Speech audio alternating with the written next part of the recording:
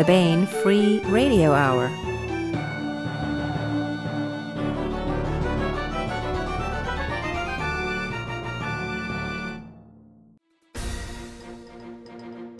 On the podcast, when you're sunbathing on Neptune's moon Triton, make sure to bring a towel and a nano broth of body fluid antifreeze, because on Triton, everything means less than zero. Plus, we continue with the complete audiobook serialization of Son of the Black Sword by Larry Correia, all right now.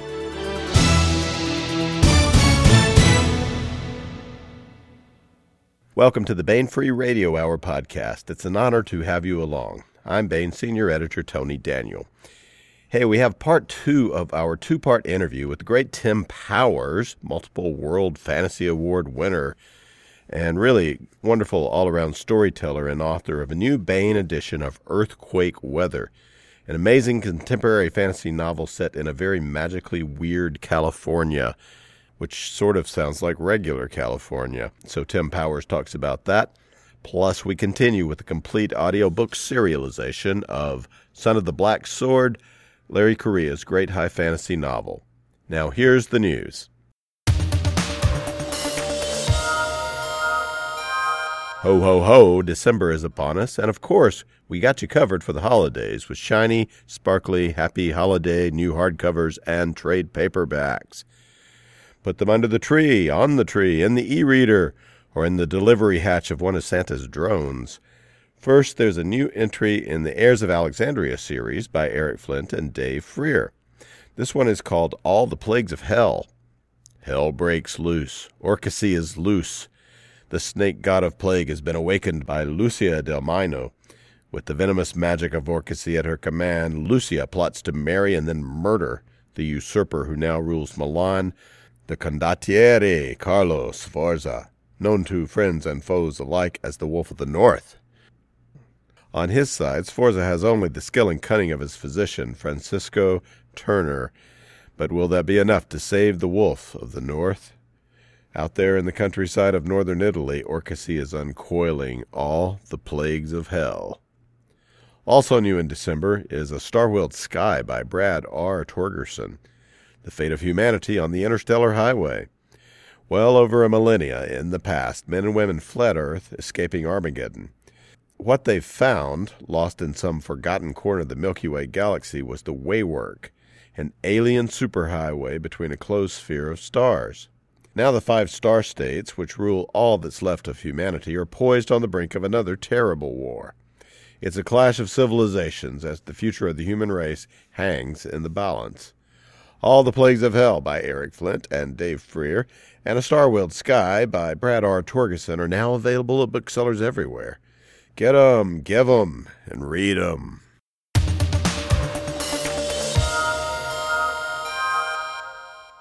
This is part 2 of a 2-part interview with Tim Powers discussing Earthquake Weather. Part 1 is available on last week's podcast. I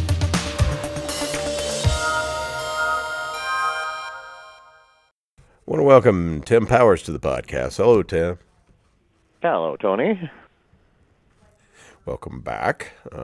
Tim Powers won the World Fantasy Award twice for his critically acclaimed novels Last Call and Declare. Hey, you were just up for a World Fantasy for the short story collection. You were a finalist in. But the Ellen Clages collection really was awfully good. I can't complain. Yeah. Well, you've been you intermittently up for World Fantasies several times, right? Yeah, actually over 40 years, quite a number of times. They distribute little Lovecraft lapel pins to nominees, and I've got a little bag full of those. Oh, cool.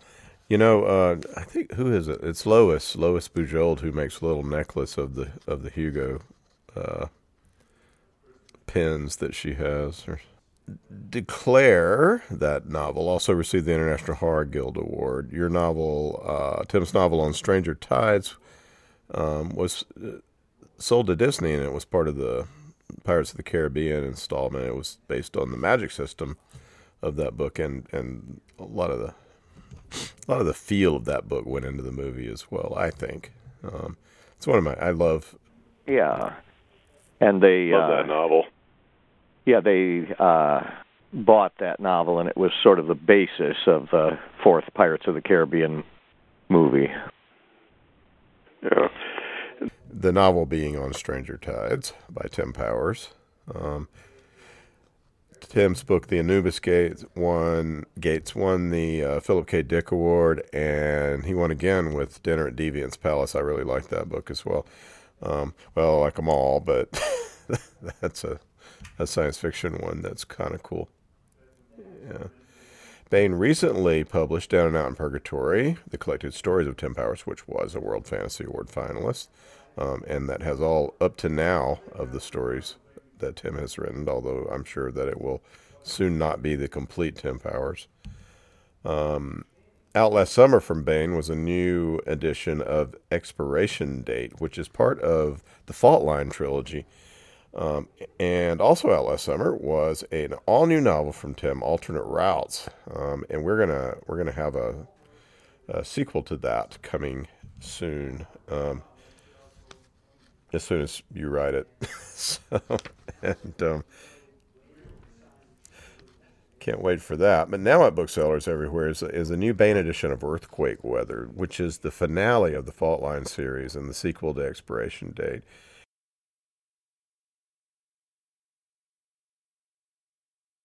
Maybe this allows us to bring in the Cochrane character, who escapes with Janice Plumtree from this institution where the rather evil Armentrout was trying to eat him up, and that he's connected to the Cochrane. Scant Cochrane is connected to the other aspect of the ethos here, which is that there are gods. Right. Specifically Dionysus, Bacchus, because I postulate that when in the French Revolution, they converted Notre Dame into, sort of a storage shed, and the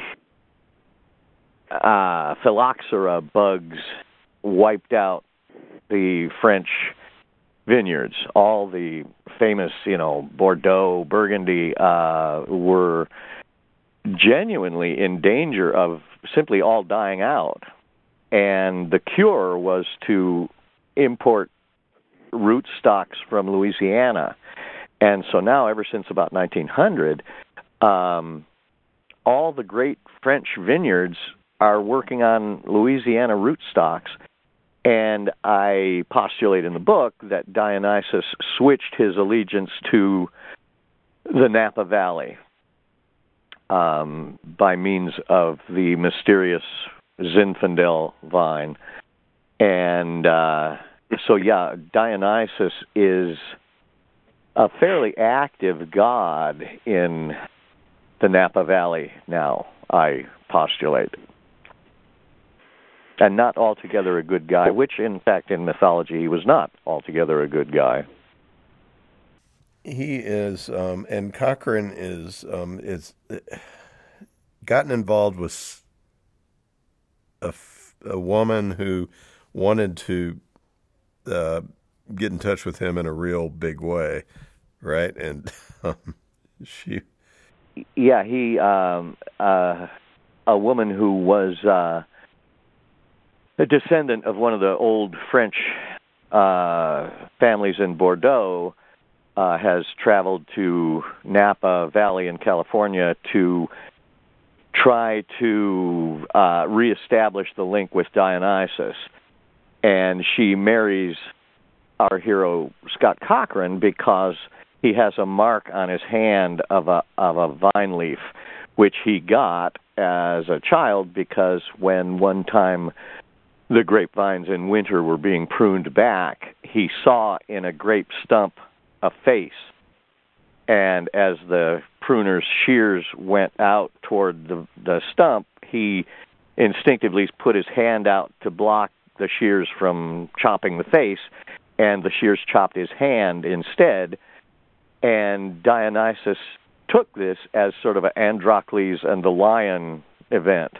And ever after that, Scott Crane was in a special status with Dionysus, kind of a favored figure.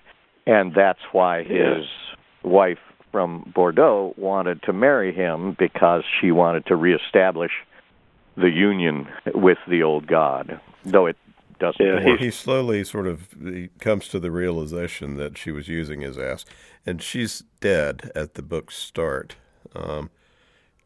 And he's all broken up inside over that. I mean, he's in a psychological breakdown. Yes, he had to return her ashes to the family in Bordeaux, and after that, on the way home in Paris, he has a possibly hallucination, possibly real encounter with a very primitive form of Dionysus, and he reacts in a weird way, apparently insane. And back home, on the way back home in Los Angeles, he has another psychological episode with Dionysus in which he punches his fist through a window, and he winds up in Dr. Armentrout's mental hospital too. And thus he meets Janice Plumtree.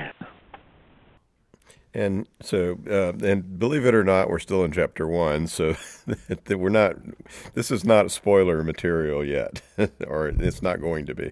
So they escape, and they're on the run, and they wind up at Cootie's, and here we meet Cootie from Exploration, who's a wonderful little boy who's now 14, and he's settled in. He's got a new foster family, and sort of explain this Santeria, whatever it is, establishment that his mother runs, Testiculos del Leon. Yes, his mother where everything costs 49 cents. Yes.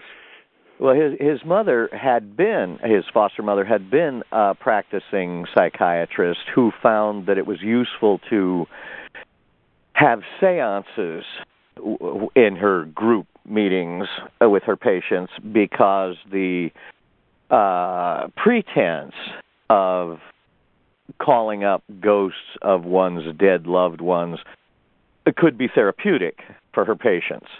But one time, accidentally, she triggered a real seance, and ghosts appeared, patients died, she was discredited, charged with involuntary manslaughter, and became a fugitive. And because what she had done qualified her as a real seance practitioner, and because of her Hispanic heritage, she found herself, like it or not, a practicing bruja, Hispanic medium witch, almost, in effect. And so to settle it, she traveled to Mexico and got what you might call ordained by a very old brujo down there, and was given the name of her ministry, which was Testiculos de Leon, testicles of the lion. The names are always some sort of strength phrase. And she was given the strict amount she would be permitted to charge for her supernatural services, which was 49 cents. Wasn't up to her. It was dictated to her. And so she establishes a practice in Long Beach, southwest section of Los Angeles, dealing with ghosts, love spells, curses, and so forth. But she's restricted to charge only 49 cents for each transaction. And of course, soon in the book, there are heavy calls on her practice. Yeah. A lot of her, at the beginning of the book, when the earthquake comes, a lot of the ghosts that are a certain sort of conduit of ghosts, they're always blown away. And a lot of her clients call and say that the haunted things have disappeared. Yes. In fact, on the morning when Scott Crane is killed, it was fairly south of Los Angeles in Leucadia, it's a big shock wave across the whole psychic landscape. The King of the West has been killed. A bunch of the sort of provisional figures, those sort of animate ghosts, and some clients of Elizalde, Cootie's foster mother, abruptly die. And Cootie finds himself waking up with new handicaps and awarenesses because his qualification for Fisher Kinghood has suddenly become a live issue. He doesn't know why the strange ghost creatures have all dropped inert, or why he suddenly has these expanded perceptions, or why a weird truck pulls up in his driveway with Scott Crane's dead body in the back. But, yeah, suddenly his sort of peaceful compromise with the supernatural world has become a live, controversial issue. And Angelica Elizalde, his foster mother, finds that she now needs to use her powers in a much more urgent and personal and life and death way. Sounds very good, actually, put like that. Yeah, and that is because the at issue in the book is who's going to be the next Fisher King, or is Scott Crane going to be somehow revived, and is it going to be a good person or a bad person? Yeah, and the three candidates are dead Scott Crane, reluctant Cootie, and the bad father of Janice Plumtree, who currently is confined in her head, but who wants out. And he'd be perfectly willing to take his daughter. Oh yeah, he's one of his plans is to assume the body of his daughter completely and sort of pitch into the gutter the personalities she already has. And of course it involves finding and consulting another person who had very organic, intrinsic connection with Dionysus, namely Mammy Pleasant, who was sort of the voodoo queen of San Francisco in, say, 1890 to 1906. And she was entirely, of course, a real historical person who did exist. And, of course, all the biographical details I give her are genuine. She was another fascinating real historical character. There's another one that comes into. I'm trying to think of that filmmaker fellow you were talking about in Expiration Date. He comes back in somewhat in this one as well. The guy that died in the sea. He was sort of defeated by Thomas Edison many years ago and lost all his actual memories, and so he tends to take on the name of whatever district of Los Angeles he wakes up, regains alertness in. So at one point he's called Sherman Oaks. I suppose somebody said if he came back female, he could be Beverly Hills. But yeah, he's Long John Beach in this one, I guess. Long John Beach, right? And he was almost defeated in Expiration Date, but comes back out of one of his blank periods in Earthquake Weather and finds himself allied with Dr. Armentrout. He's rather a nasty character. There is a lot of not just archetypes and ghosts, but there's a lot of cool pop culture and literature that just gets mixed in with all of this it feels like one of those sand sculptures where all the different colors of sand are twirling together, making some beautiful mosaic. One of the stories that you use is Troilus and Cressida, the Shakespearean play, the weird Shakespearean play. I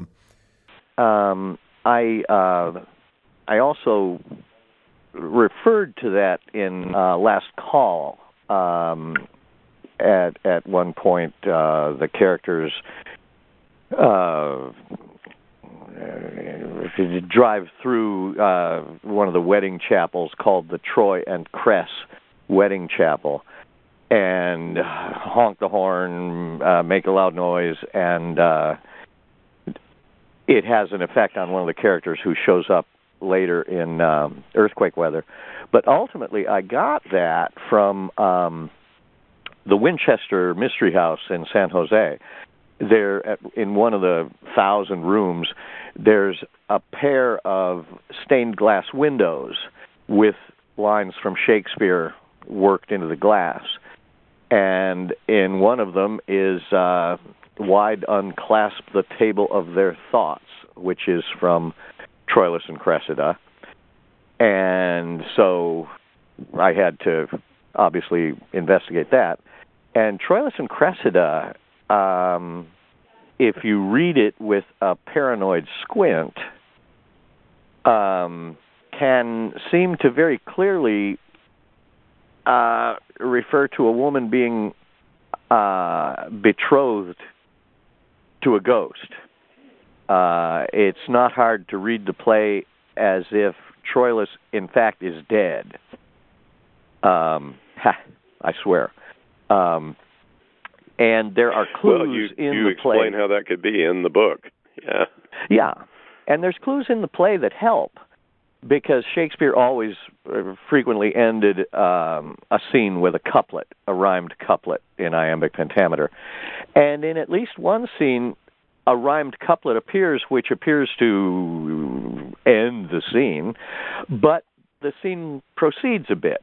And you think, okay, that was added on. Obviously, Shakespeare meant the scene to end with that couplet. This further few lines is put in there by somebody. And so, yeah, Troilus and Cressida, I convinced myself, at least while I was writing it, that, yes, this is relevant. This is an instance of exactly what you're talking about here, having to do with ghosts. Yeah, and in a way, yeah, Janice is being prepared for not a betrothal, but having herself taken over by a ghost. Yeah, and then the other quote in the stained glass is from Richard III, and it also is relevant to their situation. And of course, I say that Sarah Winchester chose those passages for the stained glass because she herself was involved in all this, and Well, explain the Winchester house to us. Well, Sarah Winchester was the widow of one of the Winchesters of repeating rifle fame. And so when her husband died, she found herself with infinite wealth. and in San Jose began building. She started with a sort of modest little house, but began adding on to it over many years, and the work never stopped. Day and night, 24 hours a day, there were carpenters, putting up walls and new roofs and extending new wings of the place. And since she was infinitely wealthy, it's all top-notch work. It's gorgeous, Tiffany glass, beautiful woods, really a splendid house. But she never stopped building it, and she got kind of random. They'd say, well, there's nothing further we can do in this room. She said, well, build a stairway. And they say, but there's nothing above it to connect to. She says, I don't care, I want a stairway. So there are stairways that go up to a ceiling and proceed no further. There's doors in the floor. There's doors so high up on walls that if you stepped out, you'd die because there's no stairway outside the door or balcony or anything.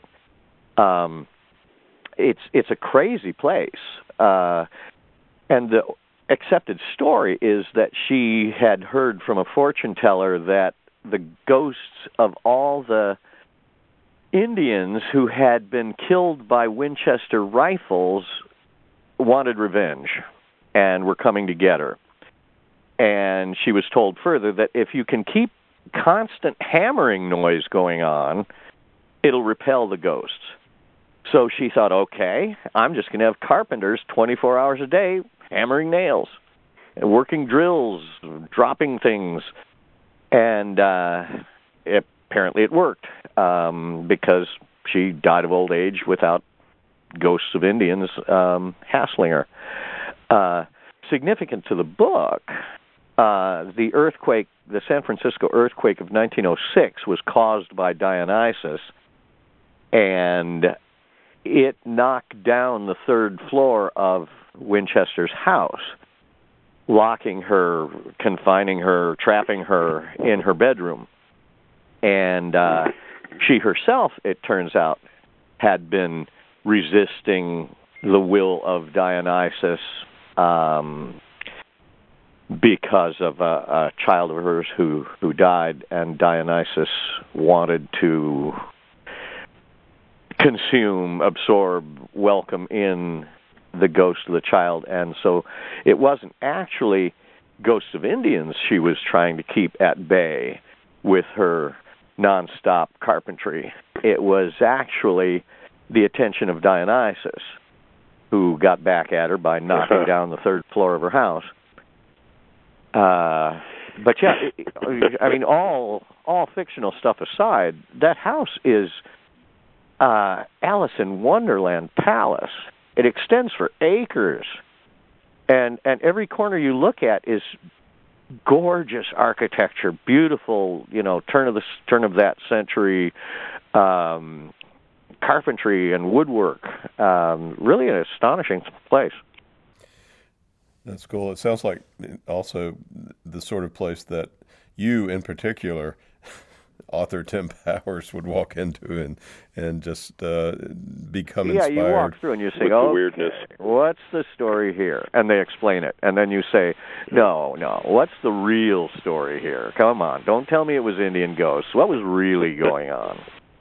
Also, at the core of it, at the end of some hallway, there's that original little house is still there, now completely encased by,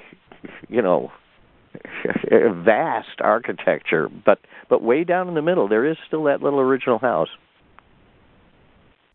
Speaking of weird magical artifacts, then, some of the things that we see in the book are the Bugsy Siegel eyeball is really strange. How does that? What's the purpose of that, and how does that? It is true that Bugsy Siegel's eyeball was shot out of his head in 1946, when, according to me, Scott Crane's father took over the Fisher King Hood, and since it's the eyeball of a one-time Fisher King, it has a kind of emblem quality to it, an identity, a sort of psychic DNA to it.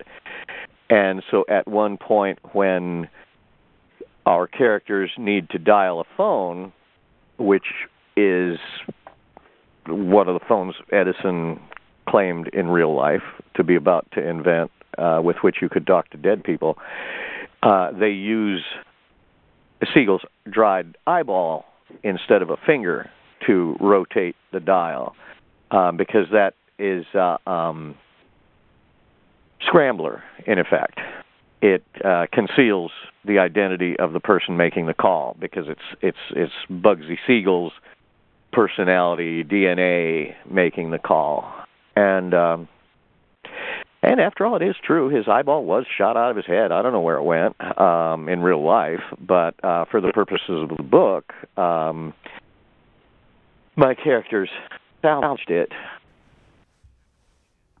They found it. So, and there's also this pickup truck that turns red during Holy Week, I think. Is that...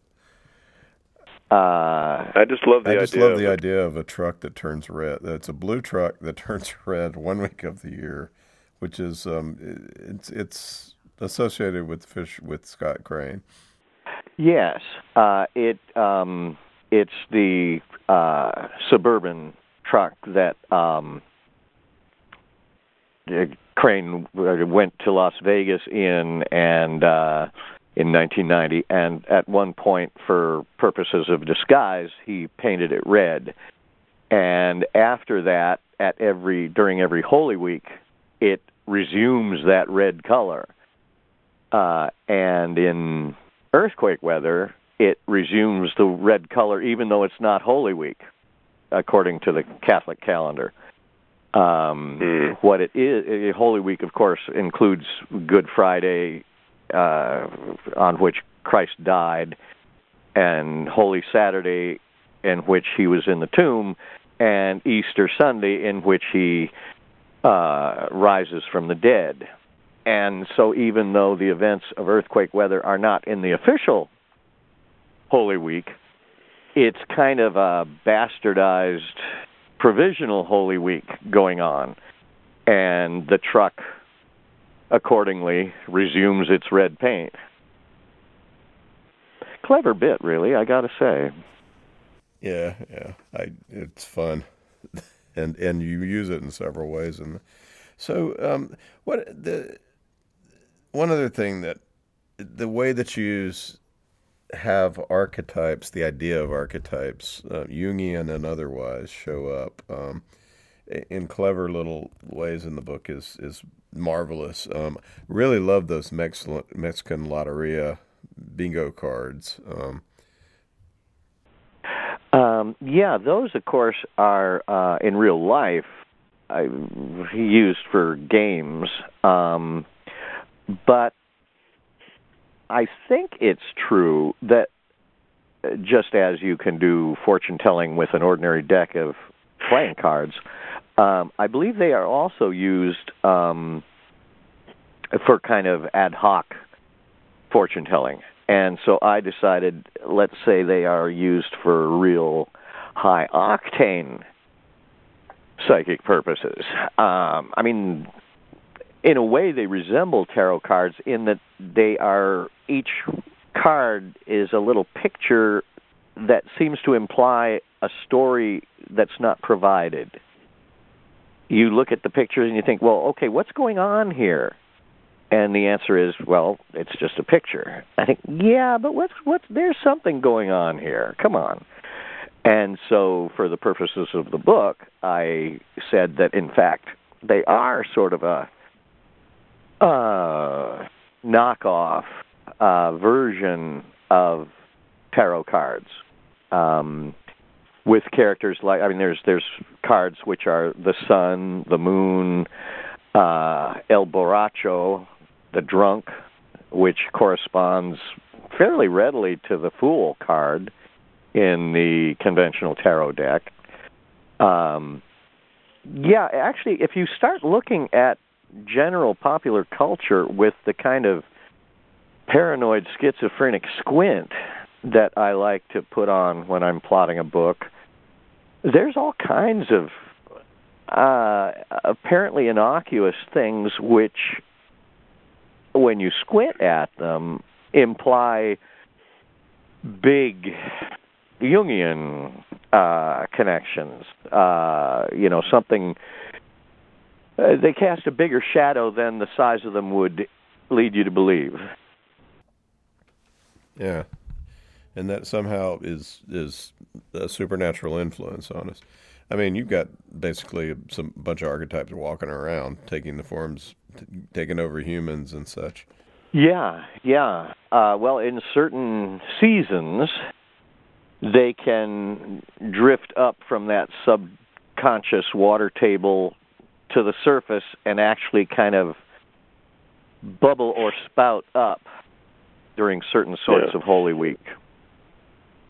And it's like, and Janice, like, her conception of what her father did to her is that the sun, it's sort of like the sun archetype is what's really split her apart more than just her father. It's this huge resonating, Yeah, her father had, to some extent, assumed and to some extent convinced her that he had assumed the sort of sun god figure. And even though she, in trauma, blanked out the memory of her father physically falling on her, she has nightmares that the sun is falling out of the sky onto her. And that's her subconscious sort of trying to push the actual memory back up. Yeah. So one other bit of reference that we see a bunch in the book is references to Dickens' Tale of Two Cities. Were you reading that at the time, and or just felt it resonated? Well, I asked my wife, what story can you think of in which a dead person comes back to life? And she said, well, Tale of Two Cities. The father of, I don't remember her name, the woman protagonist, was so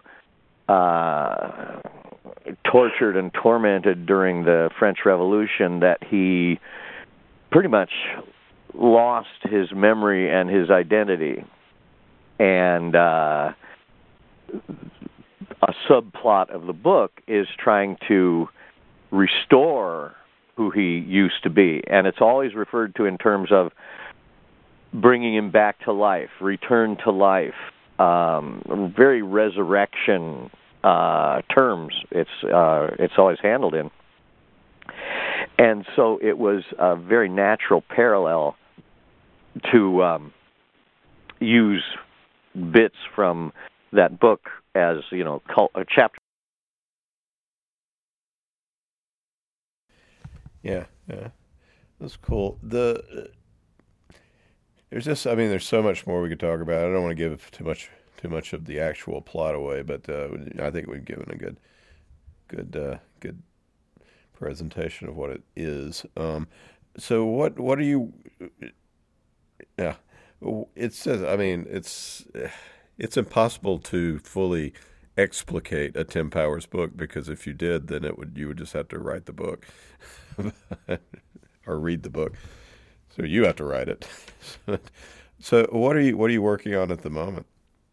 Right now, I'm, as I say, more than halfway through a sequel to Alternate Routes, in which the events of Alternate Routes have left our protagonists, Sebastian Vickery and Ingrid Castine, with, again, a kind of unwelcome, broadened field of perception.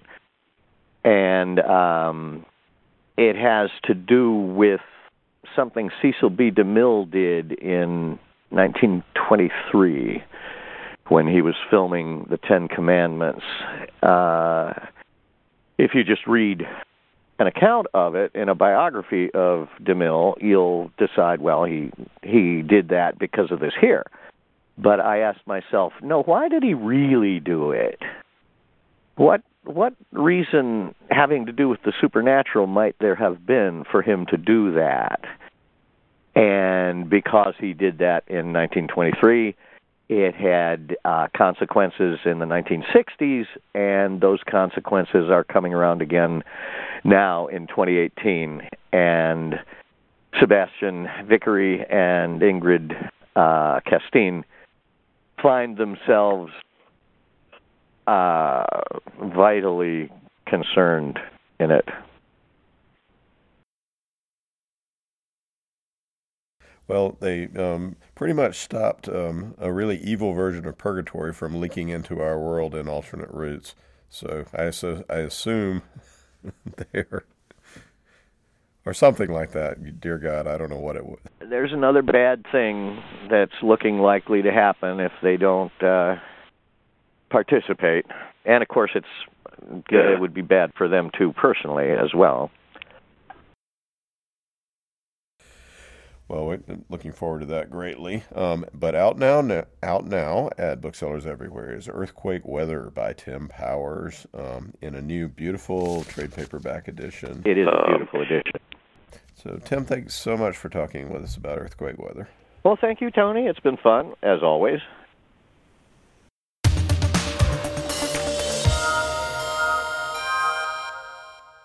That was part 2 of an interview with Tim Powers discussing Earthquake Weather. Part 1 is available on last week's podcast.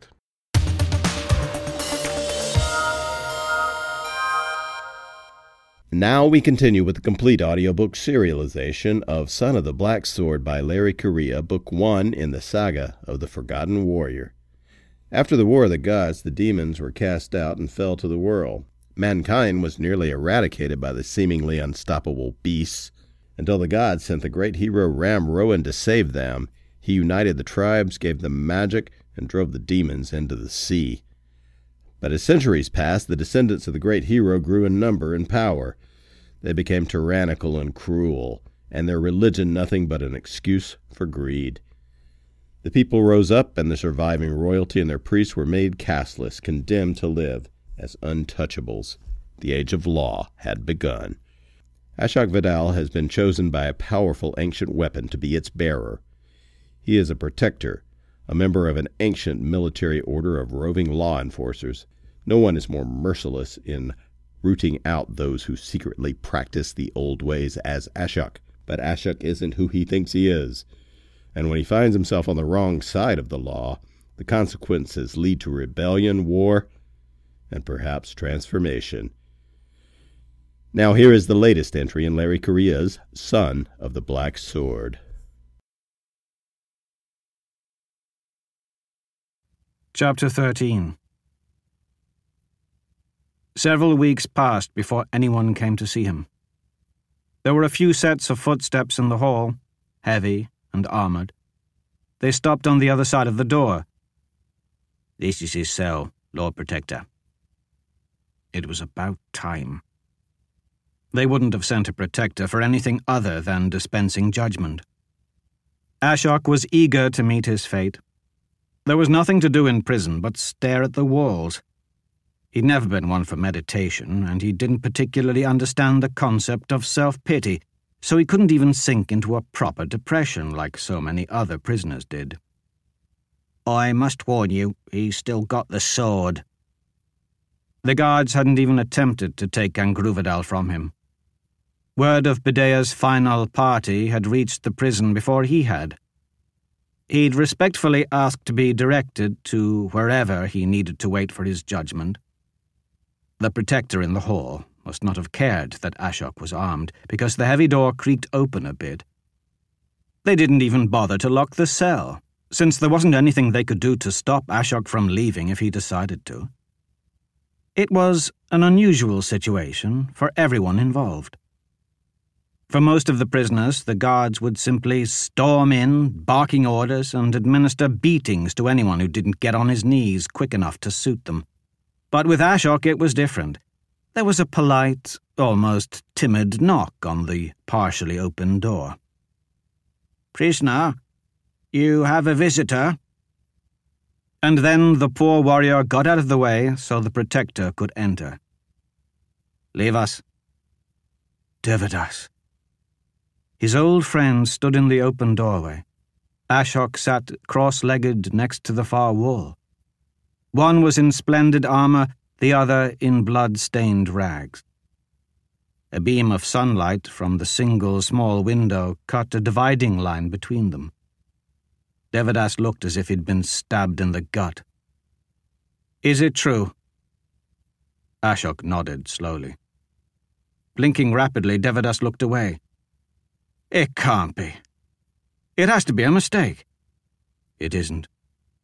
I was born an untouchable." Ashok stood up to meet his fate. It wasn't fair. Devadas already had more blood on his hands than any one man should ever have to bear. He shouldn't have to execute his best friend as well. "I knew they'd send someone, but I hoped it wouldn't be you." "Nobody sent me. I'm here on my own." "You've not come to pronounce judgment?" "I had to know." Ashok spread his hands apologetically. "I'm sorry, brother." "Don't call me that!" Devadas suddenly roared. He took a step forward, fists clenched. "How dare you call me brother?" Spittle flew from his mouth as he shouted. "Damn you, Ashok! After all we've been through, after everything we did for the order, for the law, how dare you?" "I only recently learned the truth. I never intended to deceive anyone." Ashok was shaking. Protectors were taught to avoid showing emotion, but tears rolled down his cheeks. "You worthless, whoreson, fish-eater bastard! You were the best of us. I believed in you. We all did." "You were mistaken. As was I." "Who knew the truth then?" "Mindaran, Ratul, Bidea, dead. Harta knew as well. All that remain are the wizard Kuel and Arbiter Chavans." Ashok didn't know where they were, or if they were even still alive. "They are beyond my reach." "Not mine," Devadas vowed. "I'll see to it they pay." "Thank you." "I don't want your thanks," Devadas snarled. "I want you to have never existed. I want your name stricken from the records. I want all references to your deeds scrubbed from the world. You've mocked the law and brought shame to our entire order." "For that I will pay," Ashok agreed. "And I'll volunteer to be the one to swing the executioner's blade when the time comes," Devadas shouted. There was an unfamiliar pain inside Ashok's chest. For a moment he felt so weak that he thought the heart of the mountain had abandoned him. "Very well." Devadas lowered his voice. "What happens to Angruvadal?" "I don't know." "All this time, you've thought you were better than me. I was deprived of my family's ancestor blade because of the sins of my father, but you're not even a real person. How did it pick you?" That was a question Ashok had asked himself many times, even before he'd known the truth. They stared at each other. "I am casteless. Should I avert my eyes?" But that didn't feel right either. "I could prove which one of us is worthy once and for all." Devadas placed his hand on his sword. His feet shifted into a dueling stance. He seemed furious enough to try it. "Don't." "You unfeeling thing. Black-hearted Ashok with no more conscience than some wizard's automaton. I should cut you down and end this now." It was tempting to just lift his chin and expose his throat. All it would take was a moment's hesitation, and his scandalous existence would be purged from the world. No one would know that he'd accepted a dishonorable death. Except he'd know. And so would the sword. I may not be a whole man, but I still honor the law. My judgment hasn't been pronounced. This isn't an execution, it's a duel. If you draw your sword, as a bearer, I'm obligated to give my best. Offense has been taken. Devadas stated the prerequisite terms for a legal duel. Offense has been given. There was no denying that fact. But remember what happened the last time we fought? Ashok warned. And Gruvedal found you wanting once. I was only a child then. So was I. The scar on Devadas's face was a constant reminder of what happened when jealousy overrode common sense. They'd come down from the mountain, brothers, until celebratory drink and poisonous envy had made Devadas think that he could claim another's family's sword for his own. Ashok's love had overridden Angruvedal's desire to kill that day, but he knew it wouldn't be enough now. There was a subtle shift. Anger had been replaced by a focused intensity. Devadas was ready to draw and strike. Angruvedal hung from Ashok's waist, and it was screaming at him to end this threat. Haven't I caused enough evil already? Ashok asked softly. Don't make me do this, too. The long silence was painful. Devadas slowly moved his hand away from his sword. The decision had been made, and the protector backed toward the open door. If I ever see you again, Ashok, I'll kill you. You have my word. Goodbye, Devadas. The cell door closed. His brother was gone. They called him unfeeling, remorseless, a black-hearted killer the likes of which the world had seldom known. But that wasn't entirely true. The wizard Kuhl may have shattered his mind, stolen fragments, and filled the gaping holes with lies, creating a parody of a rational, feeling, law-abiding man. But it would have been better if Kuhl had taken it all. Instead, he'd left behind emotions that Ashok could barely articulate and would never fully grasp. Ashok sank to the floor and wept. Months after bringing justice to Great Hasfadal, something awoke Ashok in the middle of the night. He was lying on the pile of straw that served as his bed. At first he thought it must be the rats again, but the cell itself was dark and quiet. The noise was outside. A small bit of moonlight came through the iron bars of the small window until a shadow blocked it. Someone had climbed up the stones to his window. From the sound, they were unarmored and barefoot, so it wasn't one of the prison guards. No one else should have been on the grounds at night. Who has come to stare at the freak now? Ashok snapped. You are indeed most curious. I've never seen a prisoner with a sword before. What do you want? I've come to speak with you, Protector. I no longer hold that office. On the contrary, you are a protector in the truest sense. It is in your nature. You've just been protecting the wrong thing. The stranger's manner of speech was odd.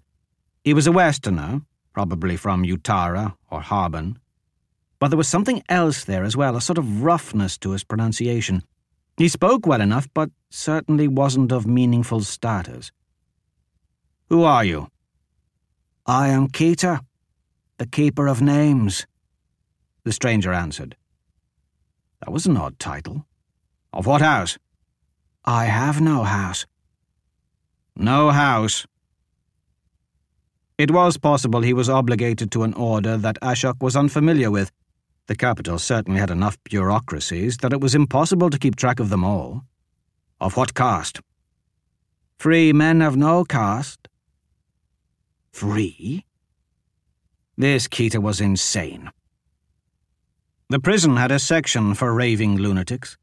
One of them must have gotten loose. No one is allowed in the square after dark. The guards will punish you when they find you. No worries. I'm very good at not being found. Warning me like that, though, makes me curious. Do you still seek to enforce the law? Old habits die hard. That is no longer my place. What is your place? Keita asked. Good question. There had been no word yet about what was to be done with him. For now, my place is here, awaiting judgment. Aren't we all? Only you are thinking of the fallible judgment of man, and not the all-seeing judgment of the gods. There's no such thing as gods. Ashok wasn't in the mood to listen to the ramblings of a crazy person. You're treading dangerous ground, Keeper. Talk like that is grounds for execution. As you know, having personally executed so very many. What a terrible burden that must be. Do all of those deaths trouble you? Don't be so hard on yourself, Protector. Everyone has faith in something. You simply put your faith in the law instead of the gods. But now your wise judges don't have a clue what to do with you. You've caused quite the predicament. The lunatic had a gift for understatement.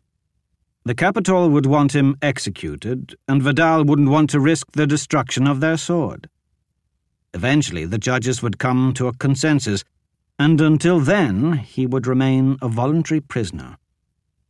Ashok rolled over on his straw pile. I'm going back to sleep. But I've come all this way. Wouldn't you like me to answer your questions? What questions? Ashok asked, annoyed. The ones that Bedea couldn't answer that night. You asked for names, and I'm the one that knows them all. The casteless of these lands prefer to give simple descriptive names. Your mother was called Addis, named after a type of flower because she was such a beautiful baby. Bedea had her suffocated. You didn't ask, but if you are curious, your father was called Smoke, named because his father was a cremator of bodies. He was sold to another house and died of sickness during the journey, only a year after you were born. Ashok leapt to his feet. How do you know of this? He demanded. The man was hanging from the bars. All that was visible of him were eyes and the whites of his teeth. As I said, I'm the keeper of names. It's my duty to know. Your parents named you after the season of your birth, because the day you were born was when the first leaves died and turned to gold. So, to answer your question, your casteless name was Fall.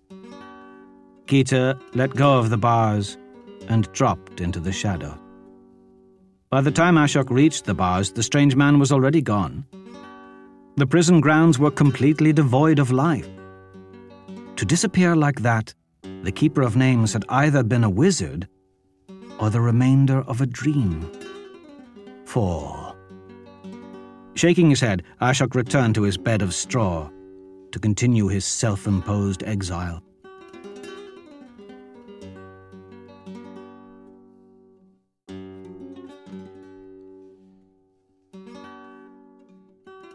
That was another entry in the complete audiobook serialization of Son of the Black Sword by Larry Correia.